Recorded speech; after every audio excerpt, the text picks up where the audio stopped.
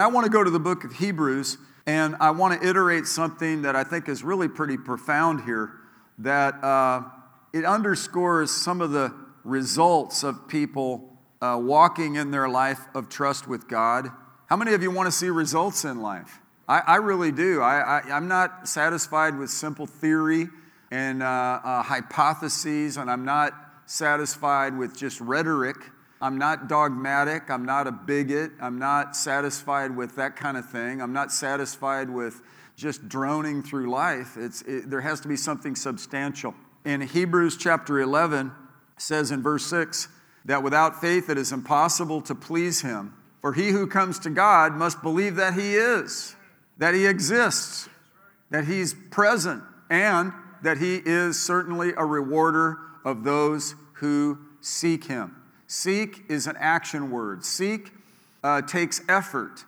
Seek is what you're doing today. If you, with all the options, you've chosen to watch this. And so I pray you get something from God today. And all of you could have been in a number of different places, but here we are, socially distanced, cooperating and compliant, and yet hungry for God, hungry for change, hungry for a turnaround and a move of the Holy Spirit. We're trusting God to blanket His grace over the United States of America right now in 2021. We're believing God to move throughout Southeast Asia and Europe and the nations all around the globe. Right behind me is an atlas of the world, and let's stretch our hands toward it and pray that God, the knowledge of God will fill every place, that the knowledge of the glory of God will permeate every mindset, every time zone, every people group, every ethnicity, all the tribes. The 1.4 billion in India and the 1.4 billion in China, the 350 million here, the 200 million in Nigeria, and so forth. All around the nations, all the Scandinavian people would hear the word of the Lord. They'd hearken unto the voice of the Lord in the Arctic Circle and the northern sector, all up in Canada and up around in Greenland and Iceland and all throughout Finland, Norway, Latvia, Lithuania, and all those nations. Amen? Those in New Zealand, those in Australia, those in all the places round about us. Come on, man, we could praise. You say, Pastor Jeff, were you into geography or something? Not really, but because God's into geography, I'm into geography. I've actually got a heart for the nations, and we're to be a house of prayer for the nations. And God said that Abraham would be a father of many nations. And so we see after this point that Abraham, when he was called, he obeyed and went out to a place that he was to receive for an inheritance in verse 8 of chapter 11 of Hebrews. And he went out not knowing where he was going. That is a trip right there. That is not an irresponsible life. That's a responsive life to the call of God. And he is called the father of faith. And that puts us in high adventure when we see his behavior and we see this is what's modeled and what God prefers. He wants, like Noah earlier, built an ark, built a boat in obedience before there was even the necessity for that kind of a boat. And he did it in obedience for 127 years, and God did a great thing through his act of obedience. He was a righteous man in his day. Abraham responded to God. He was a righteous man in his day, and he cooperated with the Lord. And in verse 9, he lived as an alien in the land of promise. He had an alien mentality. Say this with me, I am not of this world. Larry Norman wrote a song, What a Mess the World is In. I wonder who began it. Don't ask me, I'm only visiting this planet. We're aliens, sojourners, pilgrims. We're on a mission. This isn't our eternal home. We're passing through. He said he lived as an alien in the land of promise, as in a foreign land, dwelling in tents with Isaac and Jacob, fellow heirs of the same promise. Now, I've shared Sundays, I was preaching about Jacob's ladder and the open heaven and how God spoke to him. Angels were going up and down on that ladder, and then more importantly, God was at the top, and he was saying to him, that land you're laying on, I'm going to give that to you. And in my lifetime, I've watched God do amazing fulfillment of those promises. I still believe in a covenant-keeping God who actually has extended mercies toward his Jewish people and has purposes in that particular designation, as well as amazing and terrific things for the church. We're in the church age, and we're seeing amazing things happen, and actually, the Bible says we who are non-Jews are grafted into the original plant by the grace of God. So, man, that will help us to be humble and appreciative of our origin and of the privilege of being included. Talk about inclusion, talk about diversity training, talk about empowerment, all these buzzwords that fly around. Listen, man, God is the one who is no respecter of persons. He loves each one of us with an everlasting love. He draws us with his loving kindness. People from every nation, tribe, tongue, and dialect are going to be gathered around his throne. That deals with so much of the harshness of humanity. God has brought so much love into this world. And he brings Abraham and Sarah and says, listen, man, the nations are going to be blessed through you guys. And he was looking for the city which had a foundation, whose architect and builder is God. And even Sarah herself received the ability to conceive even beyond the proper time of life. How many of you have ever, be honest with me, felt like you were a day late and a dollar short? That's an old phrase. Now, how many of you have FOMO, have ever had FOMO, fear of missing out? That's a new thing. That's sort of a millennial thing. Day late and dollar short, FOMO, they're all the same thing. It's like just feeling like shoulda, coulda, woulda. How many of you have ever felt like, oh, if only I could have lived this over again, you know? How many of you have made a mistake or two in life? Let me see here. Okay, now we're honest and humbling her. How many of you are going to humble yourself? And you know that God causes all things to work together for good for those who love God and are called according to his purpose. Because mercy triumphs over judgment. And this is another reason why I so appreciate the Judeo-Christian Bible, because it underscores God's rigid commands and his willingness to lay down, Jesus to lay down his life to prevent us from going to hell, to have access to the throne of grace, and then to be empowered by the Holy Spirit, and then to see example after example of individuals like Abel or like Noah or Enoch or Abraham or Sarah who received the ability to conceive past the proper time. That gives you hope when you feel like opportunities have come and gone. That gives you hope when you feel like you've been eclipsed. Gives you hope when you feel like you've been passed over. There's a good Passover where the blood of Jesus covers you and all the harshness passes over. Can I hear a hallelujah? Passover is not that bad. But I know that some people think I've been led, God's dropped me and maybe I made some mistakes where now it's just irreversible. And yet we know that God turns things around. My Redeemer lives. And, Noah was a righteous man in his day. He was a preacher of righteousness, but he made bad decisions. Abraham lied about Sarah twice. So he made bad decisions. So they were sinners. These heroes were actually sinners. But Jesus was not a sinner. He was not a practitioner of sin. And yet, he became sin for us as a sacrificed lamb and died on the cross for us so we could have access to God's presence on the conditions of his mercy. That's the good news. And that we could be redeemed from a futile way of life, and that our gifts, our talents, our treasures, our calling, our skills, we have a destiny. And that God is looking for people that will catch this tonight, will respond to this call, will be encouraged by it, and let the switch of faith get turned on, that your prayers matter. Your Christian walk is important. The devil tempts you like you might as well just go ahead and sin because who cares? Nobody loves me, everybody hates me, guess I'll eat some worms. You know that song? And the devil will belittle, so you'll become like a grasshopper in your own sight, and so you'll be in the sight of the enemy. But yet, God sees something different for you. He didn't see Sarah or Abraham as an old, shriveled up couple. He saw them as carriers of the covenant, carriers of the promises, carriers of a potential lineage that would end up blessing all the nations of the world. Can I hear an amen? In fact, it says here, since she considered him faithful who had promised. Now, last week I talked about the strange plan or campaign for Joshua and Caleb to circle around Jericho. And in chapter 6, verse 3, don't turn there, but it says, "You shall march around the city, all the men of war, circling the city once, you shall do so for 6 days." So they had a Jericho march, and God gave a strategy to advance. And God gave a strategy for Abraham and Sarah to birth Isaac, who birthed Jacob, who became a nation.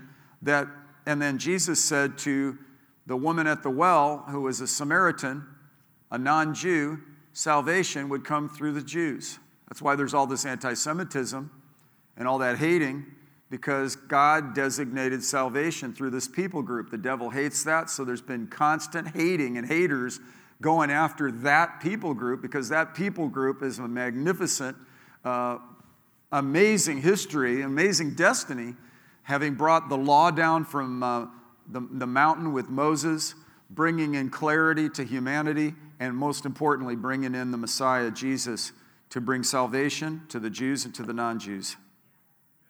You listen to what I'm saying, it'll help you, because you're plugged into something significant. That they walked around the walls of Jericho and they fell down flat.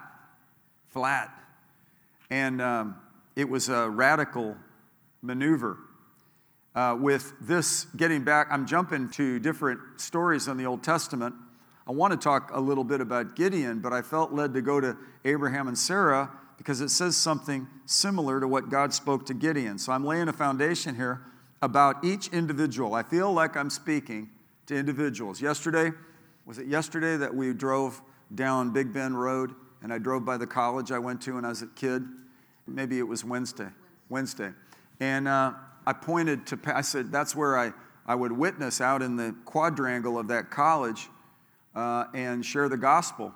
And there was a crowd that gathered around, and there were a bunch of nursing students that had nursing scrubs on. And the Lord said, He said to me, "Do you want to see how I see this?" And while I was talking, it was a little subtle prompting, but I sensed this in my spirit. And I was, it's amazing how God can talk to you while you're talking to somebody else.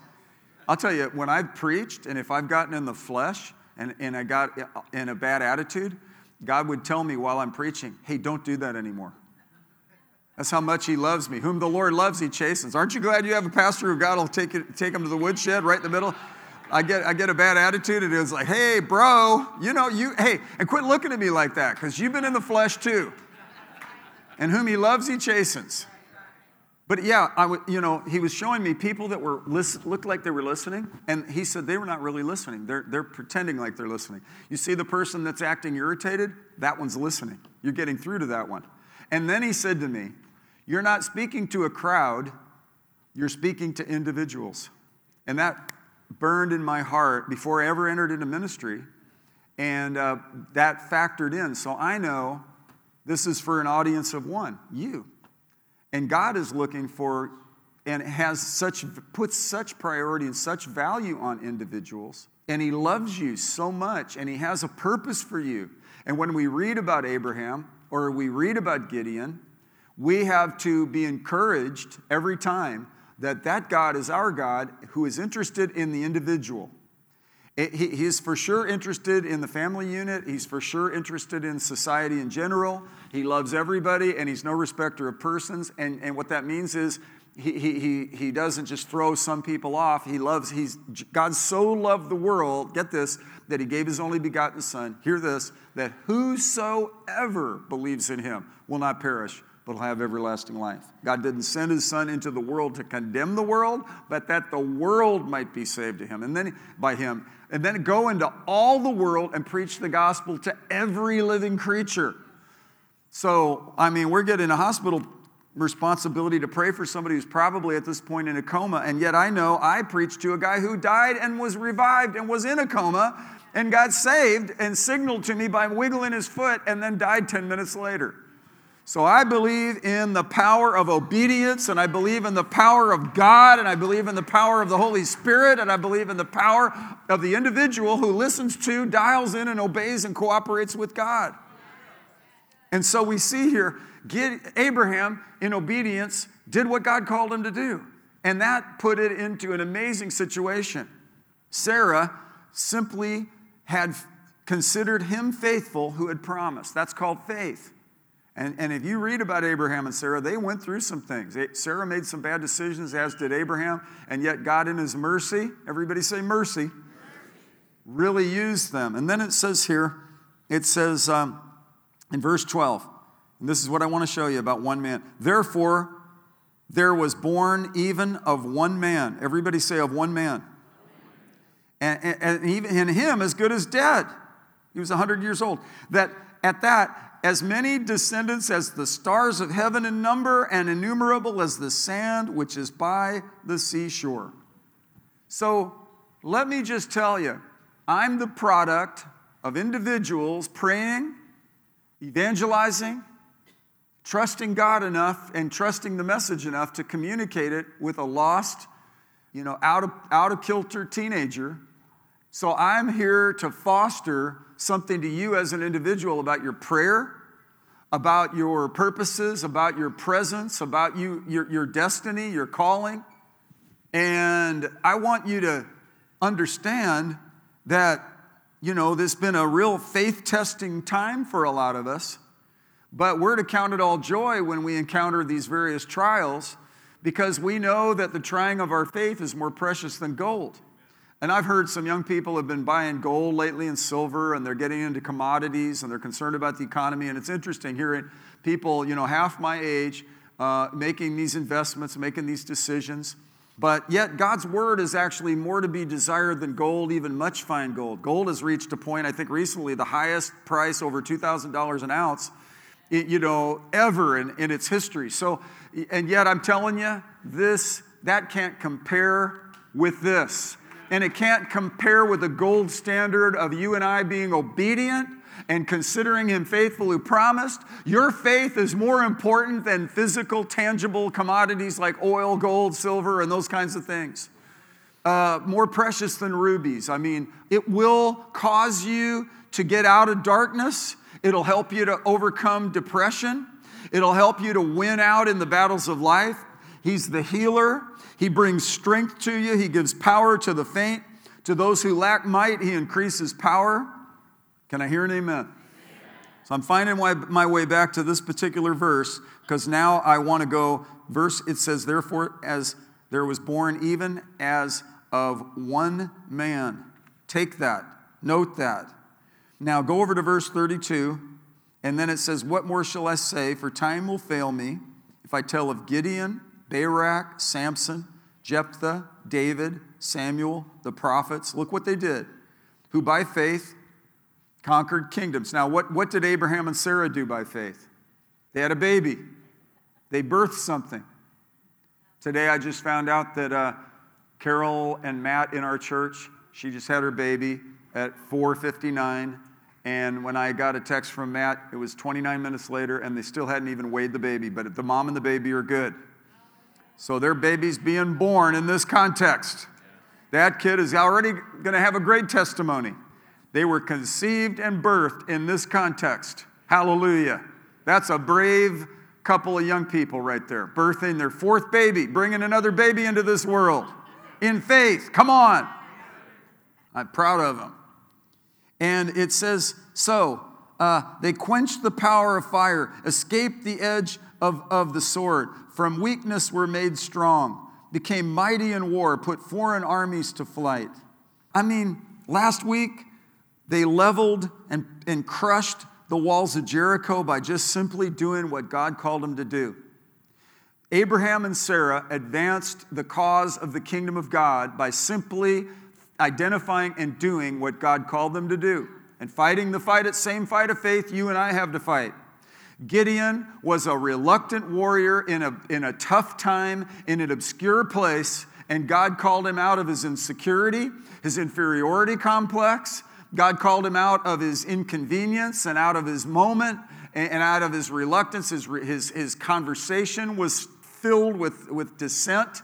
And yet God softened and melted his heart and worked on him, because he's the potter and Gideon was the clay. And God actually did something similar to this same verbiage here through one man. Now we've gotten this foundation out of Hebrews. Now I want to just end up with going to Judges. We're going to go to Judges and just do a quick look and watch this particular person's obedience. I'm on a series about miracles. These are Old Testament miracles where society had gotten very harsh. Israel was oppressed by the people group called the Midianites and the Amalekites. They were oppressing them, stealing their stuff. The people were being persecuted. The snag was that they had been rebellious, and it kind of opened a door to the devil, but finally they repented and the door closed. God immediately sent an angel of the Lord and came and sat down under the oak and spoke to Gideon, found him beating wheat in the winepress, and meaning that he was in an obscure place protecting what little grain they had to keep it from the thievery. This was like a survival mode. This was isolationism. This was in a dark sort of context. This wasn't a flourishing moment. It was an oppressive moment. But yet even then, God comes in, speaks to his heart, and the angel of the Lord appeared to him and said, look at this in verse 12, chapter 6 of Judges, "The Lord is with you, O valiant warrior." Look up and say, "The Lord is with you, O valiant warrior." Look at somebody next to you and say, "The Lord is with you, O valiant warrior." Come on. Come on. We're called to fight the good fight of faith. We wrestle not against flesh and blood. We fight against principalities and powers, rulers of this darkness, spiritual forces of wickedness in the heavenly places. When we pray, mountains move. When we pray, angels hearken unto the voice of his word. When we pray, best yet, our Heavenly Father, on the basis of us coming to him in faith and in the name of his Son, Jesus Christ, guarantees that he will incline his ear to our prayer and hear and answer our prayer when it's in line with God's word. That's why it's incumbent upon us to make sure we get the emphasis on the right syllable. Right? We focus on Jesus. We realize what is at stake here. Far more important than any of the social ills of societies. Far more important than anything that's ever been or will be is the necessity for each person to hearken to the salvation message of Jesus and to be saved. The highest category 1 optimal deal for you and me. He that is wise wins souls. And so our prayer must be about God opening up people's hearts, coming against the mind-blinding spirits of 2 Corinthians chapter 4. Who doesn't believe this gospel? In whose case the God of this world has blinded the minds of the unbelieving. We have ours is a spiritual battle. That's why if you watch me over any length of time, I'm not picking lesser battles. I'm always pushing past the lesser battles to stay and keep the big deal, and get the emphasis on the right syllable. Get my eyes on Jesus. Number 1, before I'm a rebuker of devils, I'm a worshiper of God. Number 1, before I'm binding, and coming against evil spirits, I'm coming into his presence with singing. And number 1, my main aspiration is to conform to the image of Christ and grow up in all aspects in him and mature and develop because there's an eternal component to this. This is our inception period of our eternity. This is on-the-job training for further kingdom duties out there even beyond this earthly existence. That's a big deal. And the fatalists that just think this is it and then it's done, one and done, or the people that think you can come back again and again and again in reincarnation, neither of those are biblical. It's appointed for a man to die once, and after this comes judgment.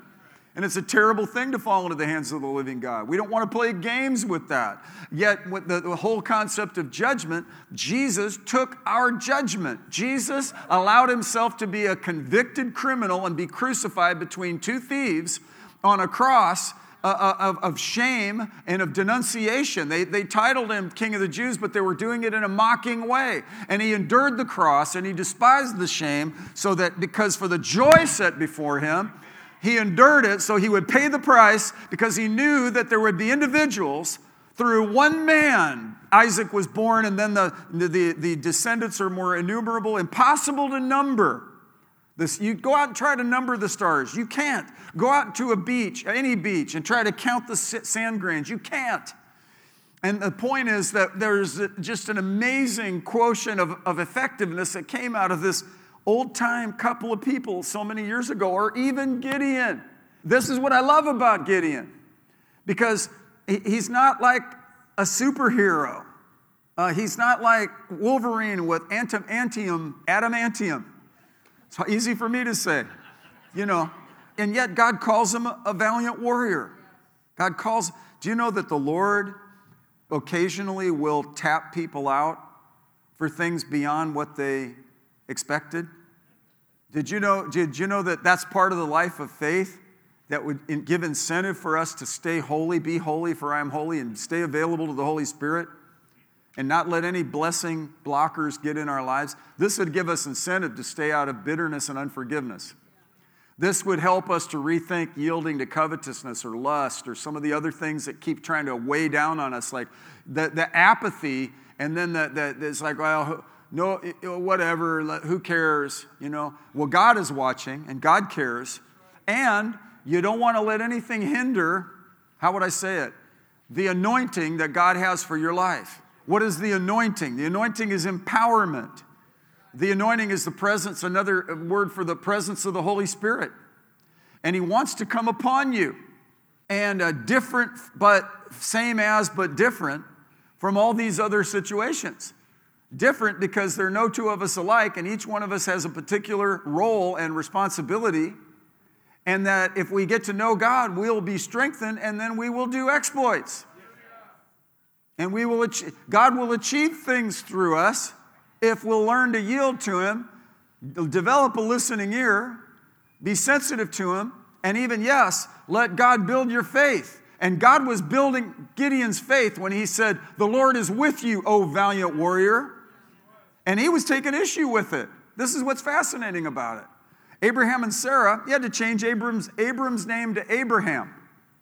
And it's because he had to be called a father of many nations, and he had to walk around and go, "Hi, I'm Abraham, the father of many nations." And people would go, "Let me look at your Bible and see your family tree. You don't have any babies."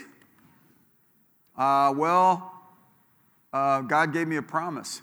So babies come. Babies are coming. Babies are coming.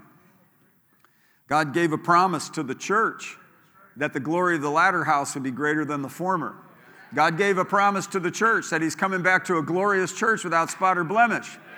God gave a promise to the church that He said, "I will build my church and the gates of hell will not prevail against it." And He gives a promise to us as individuals in the body that we all have a part to play, which then cancels out self-loathing, and it helps us just to stay centered in this place between pride and self-loathing called faith. It's great to have faith. It's great not to compare ourselves among ourselves. It's great not to be constantly in FOMO, fear of missing out. It's great to be free from the shoulda, coulda, woulda dynamics. It's great to just be, you realize you're born an original, so you don't have to die a copy. Cults all get uniform. Remember those guys, the kingdom, what was it, some kingdom thing, and they were all wearing the same New Balance and tracks. Wasn't it New Balance? Track suits, and they were all just kind of like, and the guy was, and they all died in some bunk beds or something. Cults freak me out. The uniformity and the imposition of uniformity. The church, on the other hand, is an eclectic thing. No two of us are alike. And apparently God gets a kick out of individuality, because Abraham's different from Sarah completely. And Gideon's different from David completely. And Paul was different from Peter completely. And yet they worked together. They functioned together. They flowed together. My hand is different from my foot. It has a completely different duty, but they're interconnected and interdependent, and we need each other. And I love that scripture. The eyes of the Lord run to and fro throughout the earth, looking for people whose hearts are completely His, that He may strongly support. He's looking for you to pray even when you're miserable. Some of the greatest fruit and achievement in my life came in the most unlikely moments. Some of the most amazing, miraculous manifestations happened under the condition of the most subtle promptings of the Holy Spirit. Some of the greatest prayers and achievements happened when I didn't feel like praying, but I prayed anyway. Because this is not a feeling-oriented, sensory-oriented movement. It's great to have faith. We walk by faith and not by sight. Get a hold of this. There's so much more to life than we experience in the bubble we live in. There's so much more of what God is trying to do in this moment. The enemy's antagonized by it. He sees his time is shortened. He sees he's not going to be able to range to and fro on the earth and torment and vex people and mock and defy the living God much longer. He sees God's army rising up, taken to their place of authority. In the Spirit, understanding their purpose. Living out God's dream that He intended all along. Secular ideals look at this and say, this must be shrugged in order for us to progress. Progress to what? Away from God into some sort of pseudo-advancement? I don't think so. It doesn't happen. If there's been any kind of evolution, it's been evolution. It keeps eroding. You know, God gave a strategy to advance for Joshua and Caleb to get around that wall of Jericho in Joshua 6. God gave a strategy here to Gideon. God gave a strategy. And here's what He says. He says, the Lord is with you, O valiant warrior. Then Gideon said to him, in verse 13, O my Lord, if the Lord is with us, if is the badge of doubt, why then, see, he's questioning. You don't want to, questioning destroys faith, but he's doing it. Why then has all this happened to us? And where are all His miracles? I'm talking about miracles. Where are all His miracles which our fathers told us about, saying, did not the Lord bring us up from Egypt? But now the Lord has abandoned us and given us into the hand of Midian. The Lord looked at him and said, go in this your strength and deliver Israel from the hand of Midian. Have I not sent you? Oh, man. Just the very call and the very sending constitute strength. The very call, He's calling him. He's calling him a valiant warrior, and He says, go in this your strength. Not in his if, the badge of doubt, not in his questioning, which destroys faith, not in his antagonistic surmisings, but hey, I'm raising you up out of the pit, aren't you? And he was in a pit. Aren't you glad that you don't have to be all perfect and be? Isn't that amazing? And that God will call you out. This gives me hope, because some of the times God's prompted me into heightened levels of responsibility, heightened levels of work. I didn't feel like it was an ideal situation. In fact, I felt like, God, could you just wait till I do some push-ups and take a rest and read half the New Testament and pray a little bit more? We should be doing that all along, right? Keeping our body under, walking by faith, getting our minds renewed, feeding on God's Word. I love church. This helps me. That God had me in mind when He came up with church. It makes me accountable. It makes me consistent. And there's something atmospherically that's so charged if two or more are gathered together in His name. It's fantastic, isn't it? It's great to be amongst like-minded people. And again, it's not brainwashing, and it's not mob mentality, and it's not like we're mouth-breathing like lemmings walking off mountains. No, we are people that God has put a purpose in. We are thinkers. We're not allowed to dumb this down, but we're also not allowed to complicate this.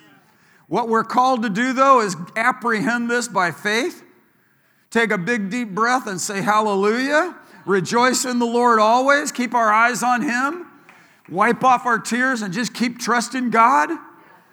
In everything, give thanks, for this is the will of God in Christ Jesus concerning you. He said, go in this your strength. The Lord looked at him. Did you know the Lord's looking at you? God's radar is fixed on you. He said to him, O Lord, how shall I deliver Israel? Behold, my family is the least in Manasseh, and I am the youngest in my father's house. But the Lord said to him, surely I will be with you, and you shall defeat Midian. Look at this. Tell me, as one man. What? That's amazing. Because we know that there were actually 300 mighty men that God had equipped, but yet God saw it as, in effect, his obedience precipitated the obedience of others, and God caused the army to cease. In fact, then the Lord said to Gideon, I will deliver you with the 300 men who drank the water correctly at the lake, and give the Midianites into your hands. So let all the other people, each man, go to his home. So it was an interesting moment in the transition of time. In their case, God wanted to bring a correction in this oppression that was happening and restore this, just like God wanted to advance the Jewish people and take down the wall of Jericho, just like what Jesus said in Mark chapter 11, to have faith in God and to speak to our mountains. What mountains are looming before you right now? Sickness? I rebuke you in the name of Jesus. And if your body, if you're dealing with, what's that lung condition? COPD? I loose the healing power of God on whoever's dealing with that right now, online or present in here. Anybody that's got scarring in their lungs, maybe from a lot of smoking, God, I'm asking for the healing power of God.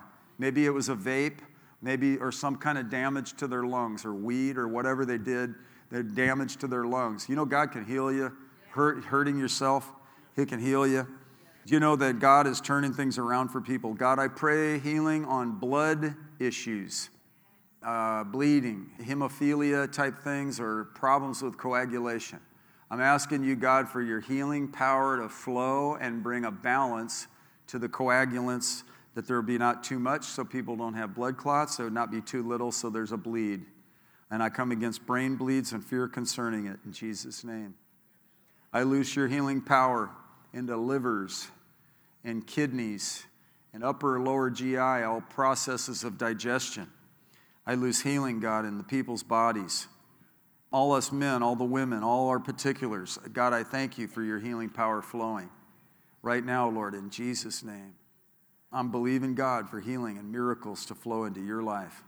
I'm switching right now. I'm praying for healing in people. I pray for that you heal the backslider. People that are supposed to be plugged into this church are staying plugged in, and they won't be picked off and lured into the wrong place by the devil in the name of Jesus. And God, I thank you for your supernatural hand. Let's all stand up on our feet. See, this verse here in verse 18 is your verse tonight. The Lord said to him, surely I will be with you and shall defeat Midian. You shall defeat Midian as one man. Everybody say, as one man. See, through one man, Abraham, came a nation. Through one act of obedience. One act of obedience. Remember that famous story in Holland where the little boy plugged up the dam that was leaking? Remember that famous story? And it underscores how one person could do something that seems insignificant. It could save a city. I remember years ago there was a brownout in New York. You remember that? It was maybe 40 years ago, 45 years ago. And they traced it to a $2.40 plastic part that a guy failed to put in there. That's the opposite of it. That's the opposite of it. Just wasn't doing his job. So the guy at the dam in Holland, he was doing his job, and I imagine he's probably still there going, could somebody help me, please? With his wooden shoes. But how about that guy in New York? It's like, that was a $2.40 part that knocked out the power in New York City. So William Seymour gets some people praying in Los Angeles, and it changes the tone of Christianity in a 5-year period for over 100 and something years. We are who we are because those guys obeyed God. I owe everything to them. They're very significant to me, and a lot of people don't even know who I'm talking about. And probably 25 to 40% of the body of Christ right now has been or will be baptized in the Holy Spirit in the next moments. We're about ready to see a restoration of things. And as I finish up, I want to pray because it all starts with prayer. It all starts in the heart. So you guys lay your hands on yourselves. We're going to get ready to finish. Through one man, Abraham, and his wife Sarah, came a nation. Through one man. He said, I'm going to deliver the Midianites through one man to Gideon. And so now, Lord, what is it that you would have each person in this place be setting their focus on and their heart toward? I know what it is. It's obedience. It's just simply doing and cooperating with the written word of God and then the promptings of the Holy Spirit. So God, we come against flaky, and we come against intrusive things, and we come against impositions. We come against influence peddling. And even, God, I'm sensitive that I must not overstimulate in any direction. I'm not to gift project. I'm not the finalizer. You are.